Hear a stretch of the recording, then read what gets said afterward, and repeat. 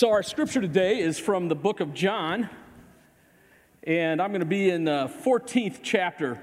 I'm going to read verses 25 to 28, and these are the words of Jesus. All this I have spoken while still with you, but the advocate, the Holy Spirit, whom the Father will send in my name, will teach you all things and will remind you of everything I have said to you. Peace I leave with you. My peace I give to you. I do not give to you as the world gives. Do not let your hearts be troubled, and do not be afraid. You've heard me say I am going away and I am coming back to you. If you loved me, you would be glad that I am going to the Father, for the Father is greater than I. This is the word of God for the people of God. Thanks be to God. So I haven't seen you in a year. I don't know, that never gets old to me. You know how you greet coworkers when you're leaving for the holiday. You go, see you next year. And it is true. Nancy and I, on Christmas Day, we were here for worship, the 11 o'clock service that we had. And then Nancy and I went to the Lake of the Ozarks to an Airbnb just to spend some time, just the two of us. And after we were done there, we came back, and then we celebrated Christmas with our children and grandchildren. And because, you know, Christmas Eve, Christmas Day, I work, and so we let them spend time with their in-laws. We always do Christmas at a different time. We did it on December 30th and into the 31st. And then on January 1, we were in worship, but we were online, like many of you who are watching today. We were online in our worship. All of us, Nancy and I, and the children and their spouses, and the grandchildren and foster grandchildren, and there was a bunch of us. And it would be fair to say that peace would not describe the house. It was chaotic. It was crazy, and I think I had to go back and listen to the sermon a second time while I was alone, because Greg did a wonderful job, but it was busy in there, and we had a wonderful time. But so New Year's, we're into the new year, and I know we're a week into it because January 1 was a Sunday. We're a week into it, but New Year is always that time when we set the idea around, what am I going to do different? What's my goal for the year? Where am I going this year? And I know we call them resolutions, but sometimes it's not so much a resolution. It's just, I want to be different. I want to do things in a different way. And sometimes birthdays do that for us. We decide, it's time for a reset. Or maybe it's just the first day of the month, and we say, I'm going to just try to be different for 30 days. I'm not going to try a whole year. Just 30 days I'll try to put in. And those markers, those time stamps help us to think through, how can I change, be different? One of the challenges I always offer at the beginning of the year is to ask yourself to reflect back, first of all, are you closer to Christ than you were a year ago? 365 days ago.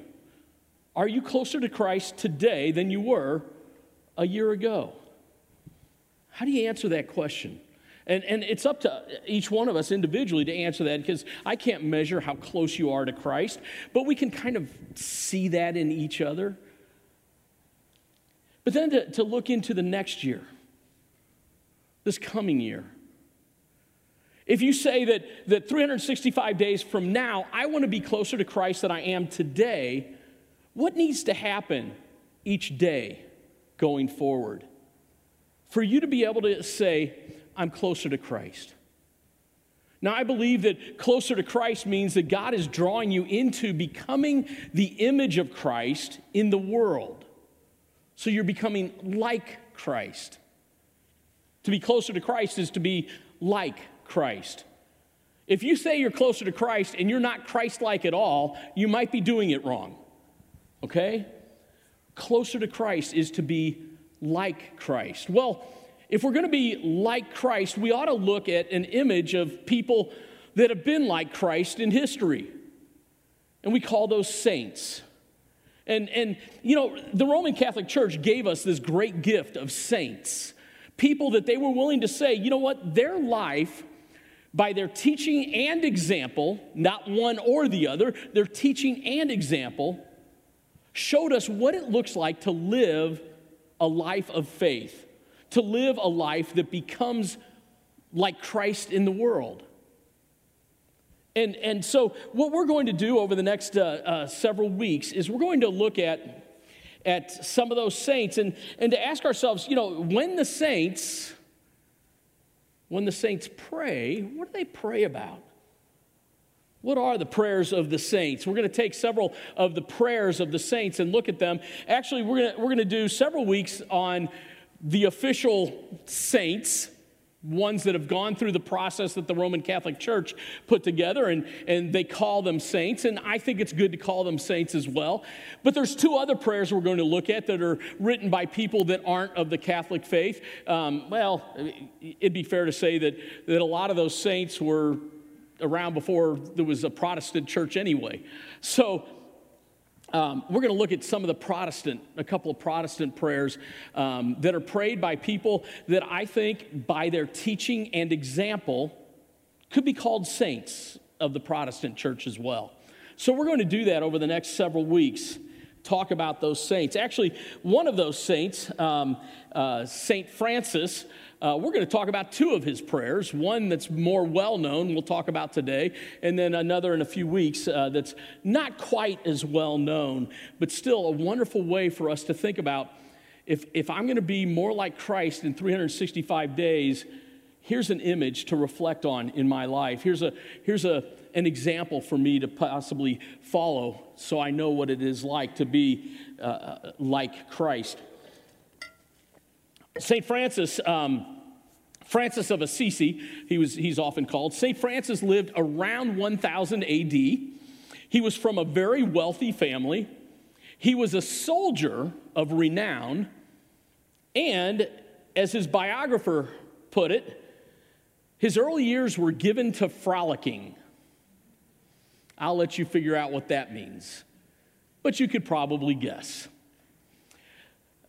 Oftentimes, when somebody has an event in their life and that the event causes them to consider who is God in the midst of this event, they'll go to a time of prayer.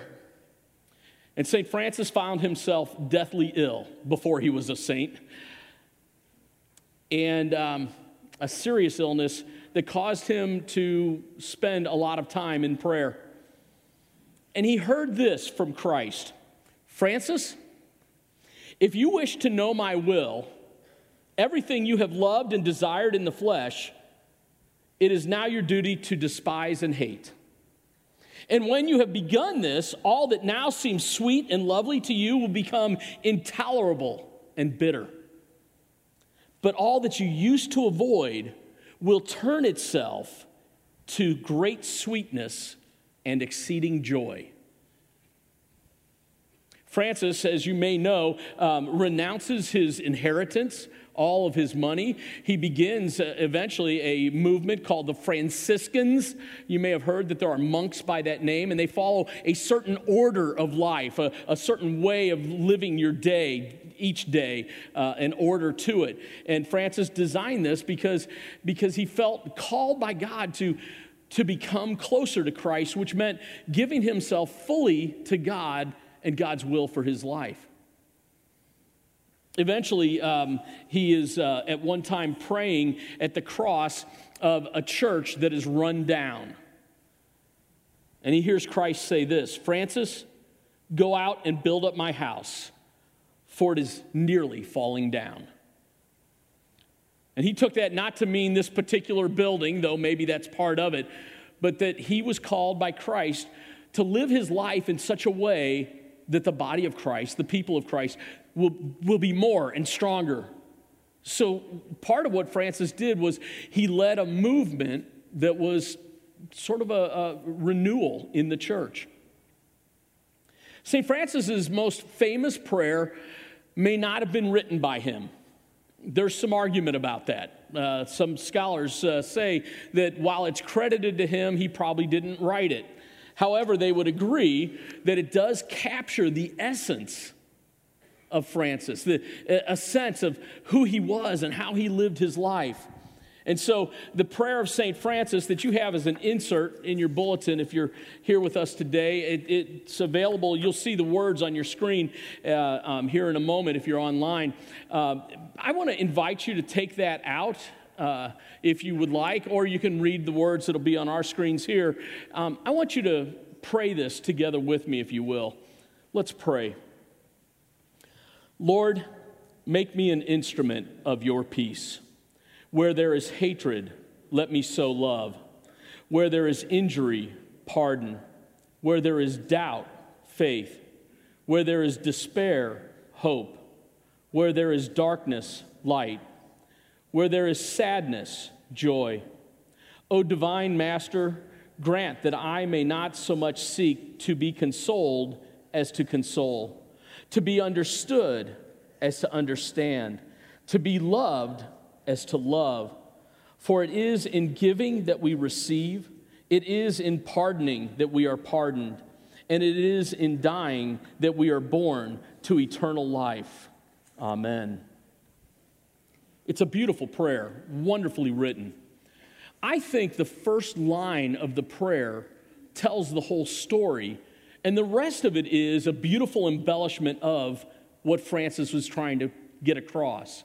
So what I want to do for a few moments is I want to pick apart that first line and take a look at what he's saying in that line and what that might mean for our own faith life. Lord, it begins. You know, sometimes when we go to a time of prayer, you may have learned to just talk to Jesus like you're talking to a friend. And that's not wrong. Jesus tells us that he is our friend. He calls us his friend. And yet, when we're speaking to the Lord, we have to recognize that we are speaking with the creator of the universe. That new James Webb telescope shows us a lot more about the universe than we ever knew. It is expansive. It is amazing. We are talking to the one who spoke and all of the universe began. We are talking to the one who, through his creative efforts, the earth became what we know today. We're talking to the one that said, let there be mountains and let there be water. We're talking to the one who made you, each one of you individually. And as Scripture tells us, you are fearfully and wonderfully made. We're not just talking to Buddy Jesus. We're talking to the creator of the universe. And when we say Lord, what we're saying is, not only are you the creator, but you're the one whose will I will follow. Lord means you're going to do what the one who's in charge, the Lord, wants you to do.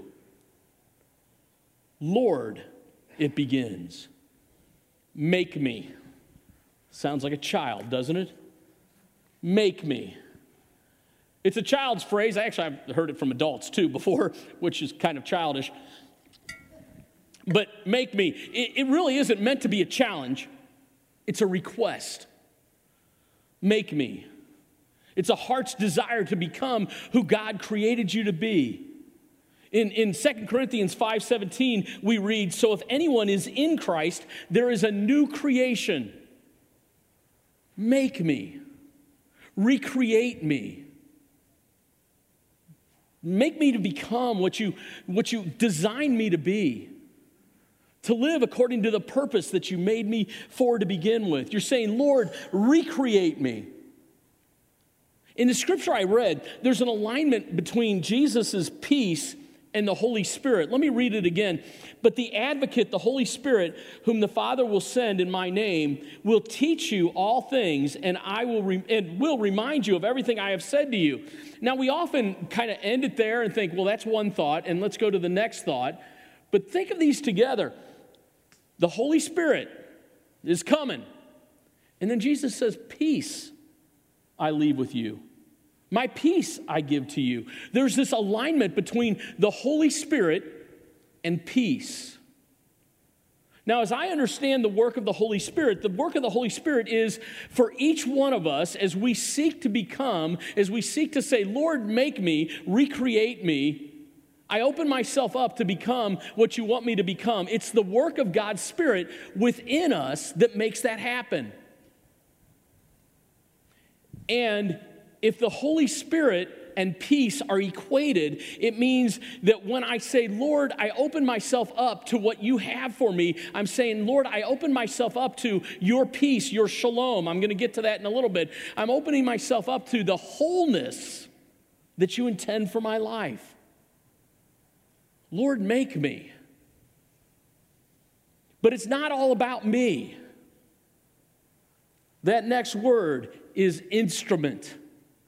Lord, make me an instrument. Make me a tool, a method, a channel, a means by which you accomplish your will on earth. Lord, I open myself up to becoming who you need me to be so that your peace can come here on earth. Not so I can have peace within, though that's a part of it. Because as we listen to these saints pray, we find that almost all of the saints had a life before Jesus. A lot of them did. Not all, but a lot of them did. And that life before Jesus was frolicking. But at some point, they encountered Christ in prayer, a very internal thing that caused them to live their life externally for the sake of others. Lord, make me a channel by which, a means by which, an instrument through which you do your will on earth. Peace is that final word. Jesus says, peace I leave you, my peace I give to you. Jesus is called the Prince of Peace by the prophet Isaiah. It is Christ who brings God's peace to the world. And when you align yourself with Christ, you become closer to Christ and you become like Christ. You become peace on earth. Peace. And we've talked about this before. I think I mentioned it in a sermon last month, that peace is a word that from Hebrew it is shalom, and it means so much more than a cessation of violence or a lack of chaos in your life. It means a wholeness, a completeness, the sense that you are who God created you to be.